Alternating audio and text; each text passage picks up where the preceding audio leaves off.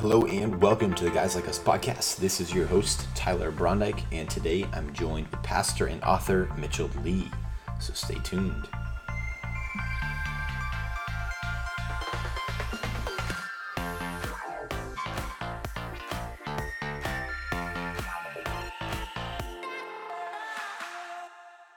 Hello and welcome back to the Guys Like Us podcast. This is your host, Tyler Brondike, and thank you for tuning in to another episode of the podcast. For longtime listeners, wow, it's been quite a journey, and it's funny. Every so often I look back and I reflect and I just remember the early podcasts, and it's when you had the early conversations, then you go back and look at them again, and you're like, I remember when that happened, and I just love that posture of remembrance. And I think it's so important for us as people of faith and people who are striving to be faithful today. And so in today's conversation, I chat with Pastor Mitchell Lee, and that's how we start the conversation. And one of the early points is on the value of remembrance in Scripture. Looking through the Old Testament, New Testament, we see the value of remembrance. Remember what God has done. Remember his faithfulness. Remember how he has provided. Remember, etc., etc., etc. And so in his new book, Even If, Trusting God When Life Disappoints, Overwhelms, or Just Doesn't Make Sense, I encourage you to remember and to have an even if faith, as Pastor Mitchell says. We talk a little bit about his journey, his upbringing. We dig into some practical elements of, when you're stuck and how to respond with wisdom and to be faithful and truthful, among much more. So without further ado, here's my conversation with Pastor Mitchell. Without further ado, thanks so much for joining me and the Guys Like Us community, tribe, and listeners. Thanks, Tyler. It's a joy to be with you guys and to just be counted amongst the ranks of some incredible guests that you've already had and yourself. And I'm really looking forward to this time together. Absolutely. No, it's my honor. And so, exciting time, summer. We were just talking a little about post-pandemic and hopefully navigating into that season. I think we're in there now. I hope.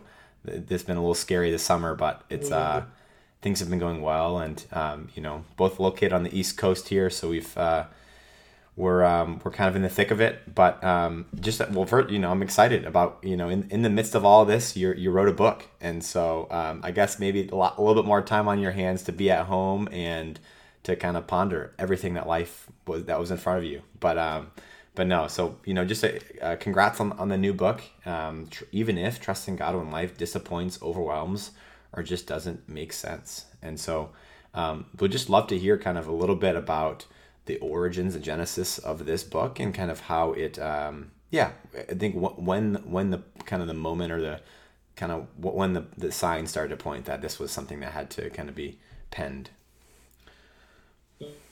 Yeah, thanks. That's a great question. The funny thing about this is I feel like I wrote two books in writing this one. And the first time I submitted a manuscript was actually the January of 2020, so before everything shut down. And just the way that publishing timeline works, right? So I was writing, and I didn't have any COVID stuff in my mind because I'm writing the book at the end of 2019, turning it in January 2020. And then the publisher wanted to kind of do some major rewrites and tweaks. And so I basically had the opportunity to rewrite the book. And I really submitted that thing in the middle of the pandemic. And so all of these new insights and perspectives were coming in. But this message of Even If, Tyler, it first came to me in 2002. So God's been writing this message about 19 years in my life. Came out of a place of great pain, this sort of wilderness, feeling like God had passed me by. Right out of seminary, feeling like, man, just like, when you graduate from anything, there's all these like commencement, like motivational, like, hey, you're going to go and change the world now. And I'm sitting there with my classmates and all future pastors and missionaries, and they're all, yeah, God's going to use you for great things. And I had just gotten fired from a church, no prospects.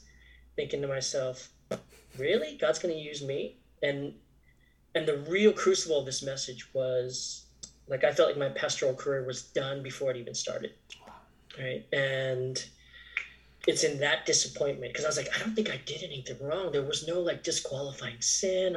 Like what happened? Like this extreme disappointment, and just feeling like everybody was moving forward and I wasn't. Right. I was stuck. And it's when I stumbled upon this passage in Daniel 3, and really, to be honest, Tyler, like I didn't even really want to read the Bible. I was just like so discouraged, so sad, so alone. I stumble upon Daniel 3, and there's this story of Shadrach, Meshach, and Abednego. And it's a Sunday school story, right? They're before Nebuchadnezzar. Nebuchadnezzar says, if you don't bow, I'm going to throw you in this fire, and what God can save you. And Shadrach, Meshach, and Abednego, they respond. They say, well, we don't even need to answer you, but if you throw us in this fire, our God can save us. Right? Okay, we'd expect that from a biblical character, right? But then the turn, but even if he doesn't, meaning even if he doesn't do what we know he could, we're not worshiping you, Nebuchadnezzar. We're going to stay loyal to him. And that just threw me for a loop, man. I was like, wait a second, wait. Like, if I'm looking at Shadrach, Meshach, and Abednego's life, like they grew up in Jerusalem, they were young, there was the city of God, Jeremiah comes on the scene, he's prophesying, hey, this city's going to go down, this is God's city, I know, but you guys keep staying, you're faithless, disloyal, God's going to turn the city over, and all these false prophets are saying, no, don't listen to Jeremiah. And then Babylon comes and the city falls, right? And then these three young men, amongst all the other youth, they're trafficked to Babylon. Right, their names are changed. They're acculturated. Like they had every reason to think that God had left them and forsaken them, and yet here in the middle of this, like in facing this fire, they're like, "Well, our God can save us." And I almost want to put in the parentheses, like, "Our God can save us." He didn't before. He didn't save us. He didn't save Jerusalem, but our God can save us. And even if he doesn't in this case, we're going to continue to worship him. That for me did something for me, man. There was this resolve, this deep faith that I wanted more of and to understand more of. And that's what God's been writing over my life in 19 years. And the fruit of that has been risks and taking next steps and facing setbacks and disappointment and loss, but still deepening in faith and devotion to God. And that's what I hope to share with readers and anybody who will listen. Well, thank you. Yeah, that's a by way of introduction, that was great. And so tell me, so just so I kind of get the timeline here. So when you had graduated seminary, that was, you said 19 years ago when this kind of had really happened to you, and then now kind of in this moment, you're feeling like, you know what, everyone or most folks are going through some type of disappointment or kind of this holding or waiting on the Lord type of moment, and now is the kind of the time. Is that accurate? Yeah. Just like I felt. Yeah, it was probably a 5-year lead up to it. Like right. I just felt like, man, I want to get this in writing. Whether or not anybody reads it, picks it up, I just said, Lord, right. I'm going to be obedient to you. I really felt the Lord calling me to write it. And so I kind of wanted to ask you too, I think that can be especially hard, I think especially coming from the church, having a negative disappointment or something that really can kind of, as you said, your hands can go up in the air, or you can kind of fall away from your devotions, and you're kind of lose. What type of advice would you have for folks who might be in this, this season right now of disappointment, lack of just kind of apathy potentially, or this distaste of what's going on in their life? How can people kind of practically start to kind of, I guess, posture orient kind of their worship back toward God? Yeah. One of the most often repeated commands in the scripture is remember. Right? Remember. Do not forget. Remember. Do not forget. Like God is telling his people, because he knows we're prone to forget, right? We're prone to forget who he is, what he's done. We're prone to forget. And then as a result, we're prone to forget who we are. I mean, just think about this for a second. Like in the Old Testament, this is so important to God that we remember that he actually establishes feasts, right? Like he knows that we're so prone to forget. He actually he connects it to meals and food Yeah. so that we'll remember who he is and what he has done. And man, my encouragement is like, we're so prone to forget who he is and what he has done, right? And if we forget who he is and what he has done, we can look at our current circumstances, whether it's a setback, disappointment, loss, just again, feeling stuck. We can begin to compare, right? To see what other people are getting and experiencing moving forward. I mean, like, isn't it so funny? Even during COVID, this was an experience. I've talked to people and Yeah. they're like, oh man, I didn't accomplish as much during COVID as that, that Facebook post that says like, hey, I learned 2 new languages during COVID. Like, what did Yeah. you do? Right. And you're Yeah. just feeling like, oh my gosh. And you forget that, like, wait a second, God has not forsaken you. No matter what your life looks like, God has not forsaken you. Why? Because you're the beloved. You're the beloved of God. And that when God turns towards us, like, he looks on us with love. Right? And I think for guys especially, this is so important because we're so driven by our achievements, right? Our sense of success, our sense of like, what do I have to show for my life? I'm good enough. And we can easily translate that into our relationship with God. Like, God's only interest in us is our potential, our upside, what we can do, what we've done, what we have to show for our lives. And what a radical thing. Like, if you're feeling discouraged right now, if you're listening right now, you're feeling discouraged, you're feeling disillusioned, you're feeling like blah. Like, can I encourage you to remember like who God is? Can I encourage you to remember what he's done for you? And if that like data is too small, like, expand the database, go to the scriptures and see like, this is who God is. This is what he has done. Right. And if that is not, like, drive it straight to the cross. Right. I mean, the gospel tells us like our identity is in what Christ has done for us, not what we have done to earn that. And man, when we remember that, we're rooted our identity in that, like, we can trust that God. We can trust that God who calls us beloved before we lift a finger. Right? We can trust that God who nothing separates us from the love of Christ, and he has gone to extreme lengths to save us, and he's not going to disappear on us, forsake us, leave us right now, even if the situation doesn't go the way we want it to go. And that's the message. I think that's really interesting, and want to go back kind of to what you had mentioned, looking in the Old Testament too, and like the amount of like the gods of the ancient Near East, and what was so gripping for them, and like I think it's a good remembrance of like our God does not like it doesn't matter how well you perform, for example, that it's going to change, like your identity will not change. Whereas like in the ancient Near East, like a lot of the other gods would be considered, I guess, greedy almost, of like they would need you to perform something in order for them to survive or to thrive in a sense. And so I just love how it's rooted back into the character of God, of this is who he is. He hasn't changed. He won't change. And kind of just having that kind of from that grounding base of how you then look at yourself through that lens. Go ahead. Yeah, go ahead. That's right. And I mean, and think about, like, I love that you picked that up, because, and think about, like, that's the transactional nature of what we call religion, right? As opposed to the gospel, right? The transactional nature is you do for me, and then the deity will do for you. But think about just in kind of, I'll call it popular Christianity, for lack of a better word. Sure. How much advice we get when life doesn't go the way that we want it, how much advice we get is exactly in line with that kind of transactional stuff, right? So life doesn't go the way, you didn't get the job you wanted to. Oh, well, Tyler, you must not have prayed enough.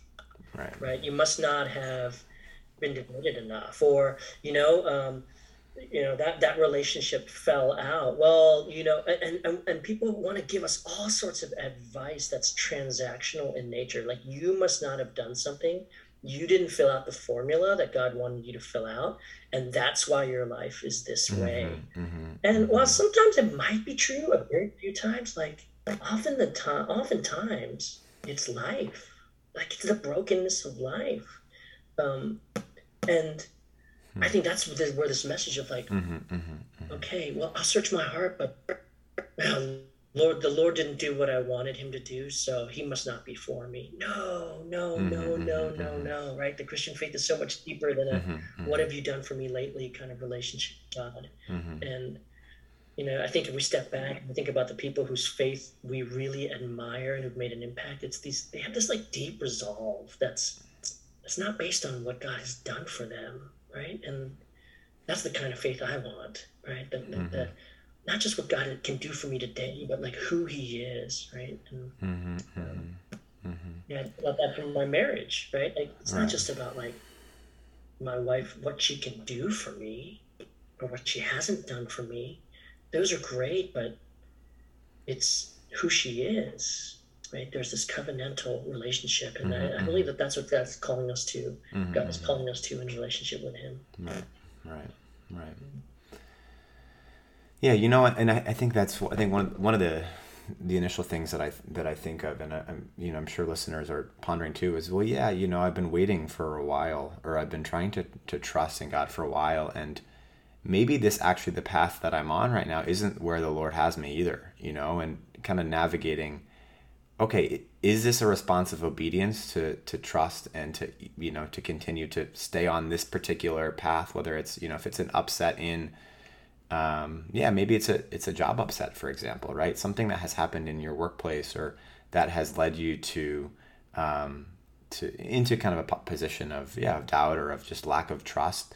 And be like, okay, well, maybe God is calling me to a different career, or it's like, kind of, what does that discernment process look like, or even kind of how do you process that, if that makes sense?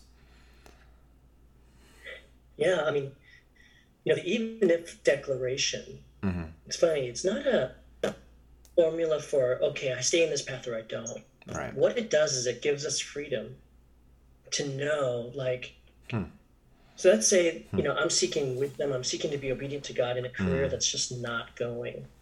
What even if frees us from is, it frees us from the other possibilities or explanations. Oh, God must be cursing me because I did something, or God must have forsaken me, or God has left me, right? Even if it frees me to say, God, I'm going to worship you, whether or not this career goes, right? And actually, when you begin to live and dwell in that long enough, it actually frees us to take the next step and to even take risks on something, to change jobs potentially, to say, Lord, I think this next thing is this thing over here will honor you, and be a deeper obedience to you, and I'm going to take the step on it. And God, if it works out, I will worship you, and if it doesn't, even if it doesn't, I will continue to worship you. See, that's the freedom of doing it. It's not an anything goes sort of life, and nor is it just just take whatever risk you want. No, it's calculated, it's wise, it's godly, it's even in some respects cautious. But I mean, so many people who don't even take the risk until they can get the guarantee that, God's gonna bless this, and I'll say that in air quotes, bless this, right? Meaning it goes well in the way I want it to go. Yeah. And man, but there's so much blessing that God could have for us, and it may not look the way we envisioned it would. Yeah. But to have that freedom that I'm going to worship Him anyway, right? I'll give you an example of this. Sure. 9 years ago, so we had spent 8 years in Chicago, me and my wife, and we moved there as newlyweds. I say that we became adults in Chicago. We were at a wonderful church. I was pastoring there. We had 3 of our 5 kids there. And in the 7th year, they had asked me to take the baton and become the next senior pastor of the church. And right around that time, I began to sense very strongly the Lord was calling us back to Maryland, where we were from, to start all over, to walk away from being a lead pastor, and to not even make a lateral move, kind of to make a different move to a bigger church. We didn't know anybody. And it was really counterintuitive. It didn't make sense. And I began to feel this like, what if it doesn't work out? Like, what if it's a huge mistake? And this is where this even if declaration, it was the next little thread in our even if tapestry. You said, God, we believe you're calling us to go back to Maryland. And even if it doesn't work out, even if it's not the way that we thought it would be, we're going to worship you. And so we did. We moved. And it was the hardest 2 years of my life in terms of ministry. I mean, second only to the wilderness period I talked about earlier. Like, it was hard. And I was like, oh my gosh, I made a huge mistake. I made a big mistake. I was regretting it. but the even if kept me in it, right? I'm still going to worship you, God. It doesn't change. It's hard, but it's not going to change my worship of you. And so I actually kind of wanted to rewind a little bit, and you have mentioned some of these kind of these big life events and these moments. Can you talk a little bit about, I think a lot of, I guess some of your upbringing as well, and kind of a little bit more about your backstory coming to faith? You know, were you involved in the church, and what were some of the what was some of the maybe some of the cultural and normative cultural expectations, or that were actually weren't gospel, or some things that you were that you were living in wherever you were, and that you've been kind of navigating, and I guess we can start there, and then we'll kind of piggyback off that. Yeah, thanks for asking that. Yeah. I'm the son of first generation immigrants from South Korea. They immigrated in 74, and I was Oh, born okay. here in Maryland in 1975. Um, Mm-hmm. and the immigrant life, man, it's all about sink or swim, right? And so my parents instilled in me like you just work hard, and Mm-hmm. Mm-hmm. they were definitely, in the 70s, 80s. My parents were very, very cognizant of racial dynamics in the United States and growing up Mm-hmm. as an Asian American. So my dad would always tell me the only way you're going to get ahead is by studying and your studies and your education, and you can't compete with other people physically. You're going to have to overcome by your studies. That's how you're going to gain an Right. edge. Right. Man, that was such a bad message. Like I was really athletic. I'm not big, but I'm fast and coordinated. But my dad never wanted me to participate in any sort of sports. Mm-hmm. He didn't want me to do any of that. Just study, study, study, study, Mm-hmm. study, study. Mm-hmm. Mm-hmm. And man, I took that into adulthood, and it's like there was a period of time, almost up to about maybe 8 years ago, where whenever I'd face failure of any sorts, Tyler, you know what I would go to? My inner narrative would be like, oh, I need to go study, I need to go read, I need to get smarter in order to feel better about myself. Mm-hmm. Well, those are the kinds of pressures. I was on the track to be a doctor. Mm-hmm. Mm-hmm. A very I took cats, graduated from the University of Maryland, Mm-hmm. got into med school, was going to go to Temple University, Mm-hmm. and the Lord radically changed my path. My dad was the first believer in his family. Mm-hmm. Mm-hmm. Um, my mom came from a family of Christians, Mm-hmm. and still they were like study, study, study, achieve, achieve, achieve, be a doctor, be a doctor, be a doctor, be a doctor. So you can imagine their horror when I told them I didn't want to be a doctor but wanted to go into ministry. Man, my dad didn't talk to me for 2 weeks, bro. Oh, And that's quite a man. feat because we lived under the same roof, man. But I'd come Oh, into the room and no. he'd leave, Oh, or no. vice. Yeah. It was terrible. Yeah. He was so disappointed. Right. And so was my mom. My mom was really like when I told my mom, she started crying. Mm-hmm. Mm-hmm. And actually, it wasn't until 2 years later that I found out why she was crying when I told her. Mm-hmm. She tells me the story of when they first immigrated Mm-hmm. to the States, and she found out that she was pregnant with me. My dad was not a believer, and my dad wanted her to abort the baby because they did not have the financial means to raise this baby. Yeah. So she's on her way to a clinic on a public bus, misses the stop, and gets out, and there's a church. And so she goes into this church and she prays, and she's telling me this at 24 years of age, Mm-hmm. right? Mm-hmm. Mm-hmm. She prays Anna's prayer, and she says, God, if you would give us the means to raise this baby, I will devote him to the next generation. Mm-hmm. That's what she prays. She gets back on the bus and she goes around. She gets to the clinic's closed. So she's afraid. She goes home.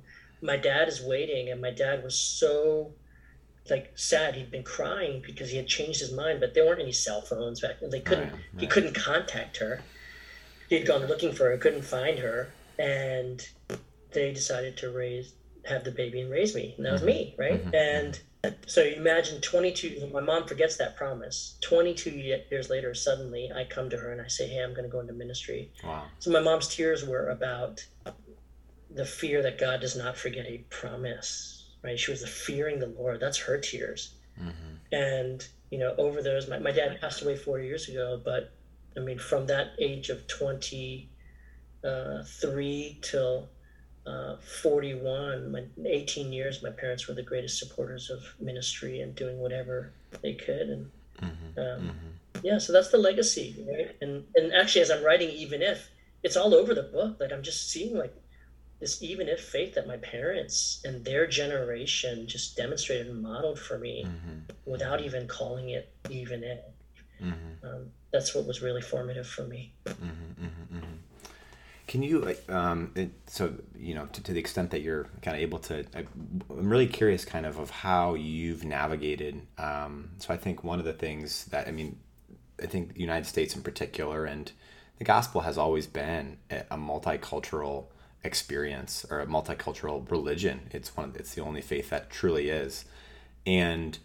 But I think we see a lot of the rise of globalization, technology, access to different parts of the world. And I think like the confrontation of culture, not solely, and I don't mean to, only identify culture as like national, ethnic, or racial type culture, but like has given us kind of a template, or like not template, more of like a mosaic almost of like how we can start to kind of navigate, okay, what is something that, like, I feel like, and I believe the gospel honors culture, but it also brings you out of culture.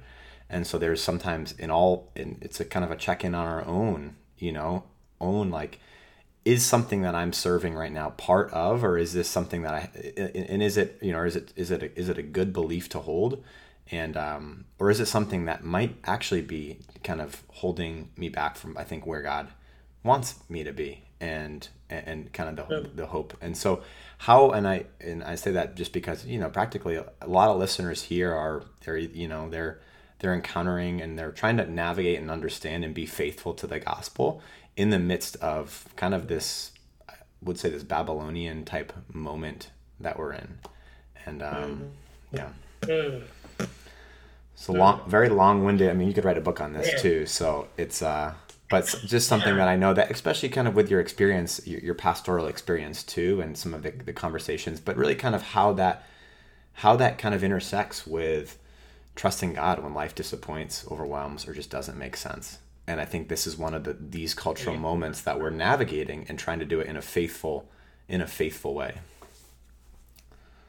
Yeah, and an even if declaration. Wow, even for like, you can think about it on the corporate side, like for a church. Right? That, Lord, we want to, let's say all the murky and confusing and very charged, let's just say even conversations about race, right? That the even if declaration, like, God, we want to get this right. We trust in your goodness. We see your glory and so multifaceted. And so we want to attempt to understand. We want to attempt to move towards. And even if our attempts are misread, even if we are mislabeled, misjudged, shot at from all sorts of sides, we're going to worship you, right?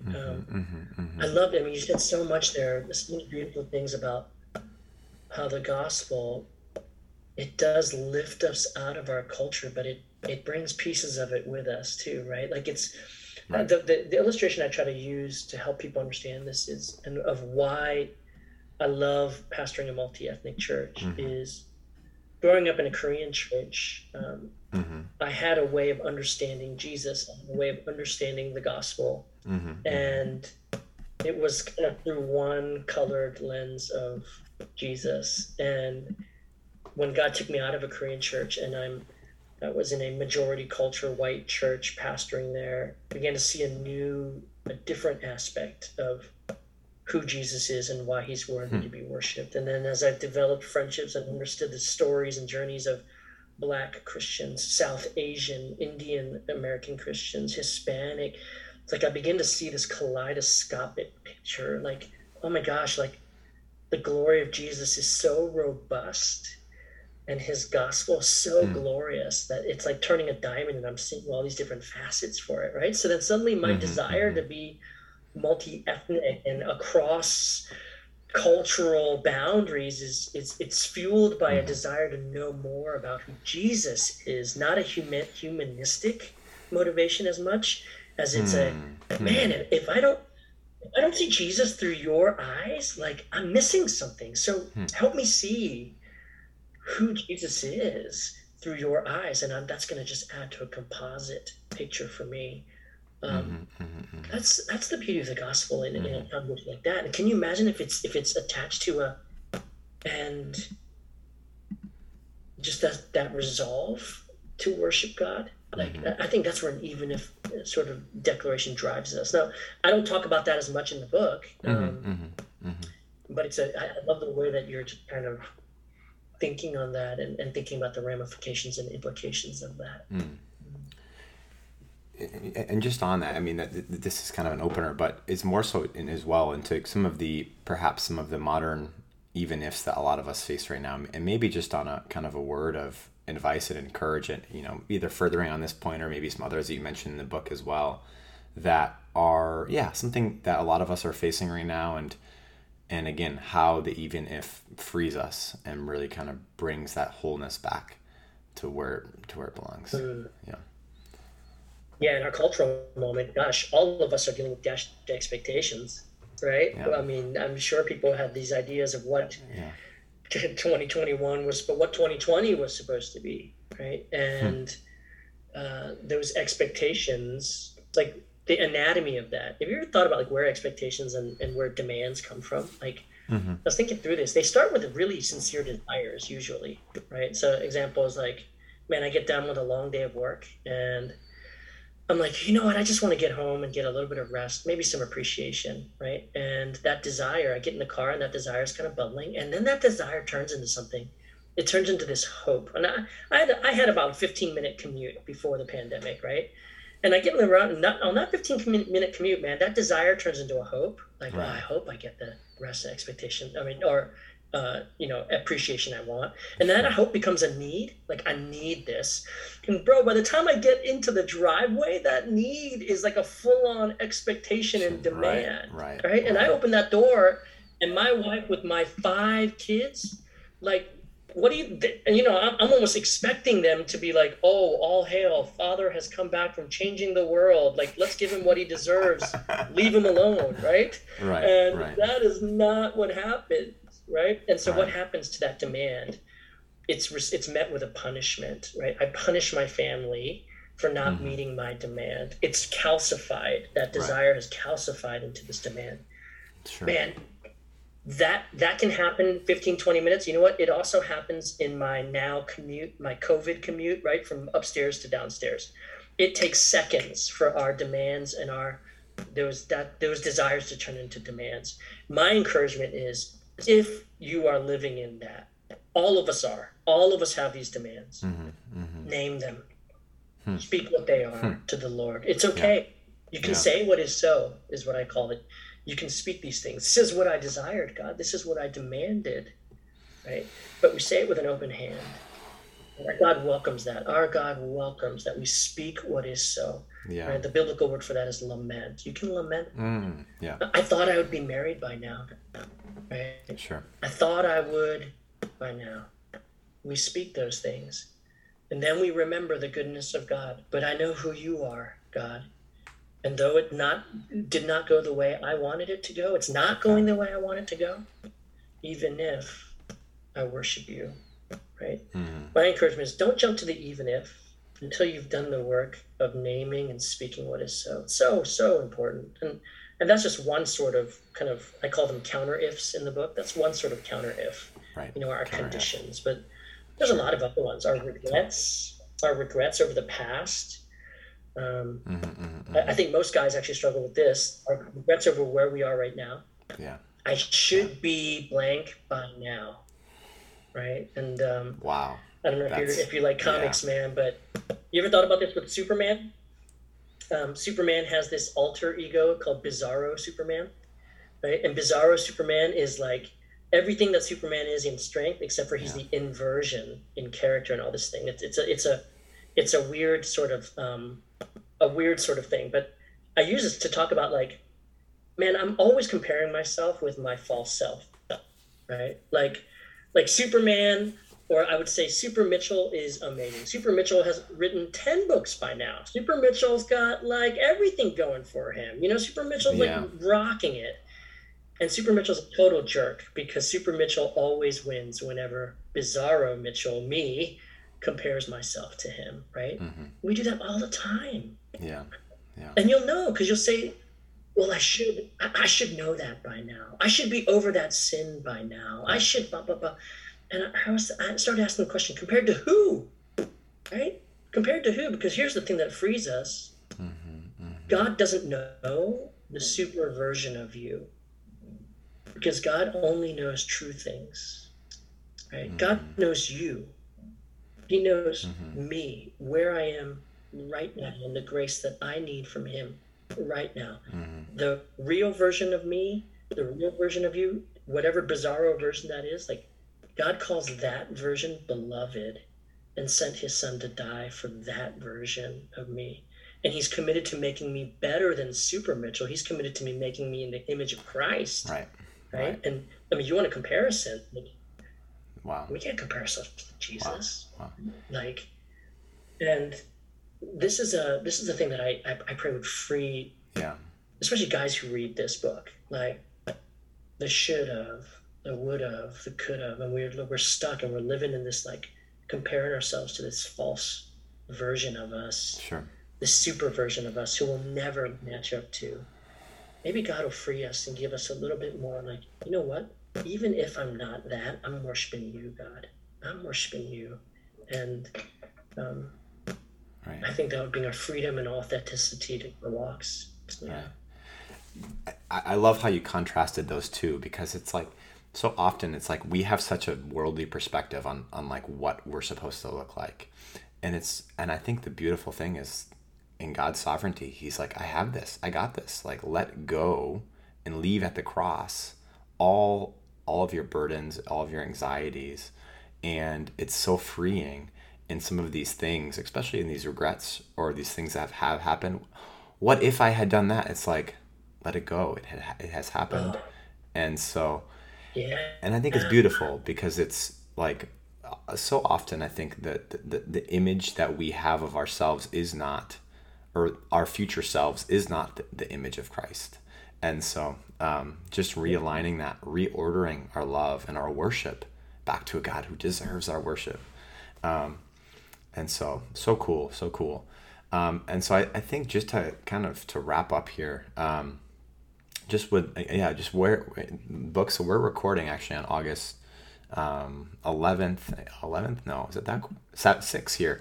Jumping ahead. And so the podcast, the book will be launched, August 17th as it plans. So just kind of where can folks maybe, by the time this will be posted, it'll be probably, a little bit later on, the book will have launched, but where can they find it, get a copy, but also just kind of follow along and stay in touch. Yeah. So I have a site, mitchelllee.com. And you can go there and find out about my latest happenings. I got a blog on there that just I write some musings and things like that. Also, you can watch a book trailer about the message of the book. And you can also any bookseller, Amazon, Barnes & Noble, wherever you buy your books, they're carrying it. I'm on Instagram, just Rev M. Lee. I'm on Facebook, Pastor Mitchell Lee. I love to engage. And I'm really, again, more than the book, it's this message. I just want to see, and I'm praying that God would raise up declarations of even if, of risk-taking, humble, dependent believers who are trusting in God's goodness no matter what life brings. And praying that there would just be an army of even if worshipers joining in the many even if worshipers we see in the scriptures. Awesome. Well, thank you, Pastor Mitchell, and for your time, and just for a word of encouragement, and just for and for kind of knowing that, hey, there is even if God remains and God stays the same. And so love that message, and so thank you so much for your time, and wish you all the best, and we'll be praying for as you said, letting the book go, and what God wants to do with it, he will do with it. Thank you so much. That's right. Thanks, brother. Good to be with you.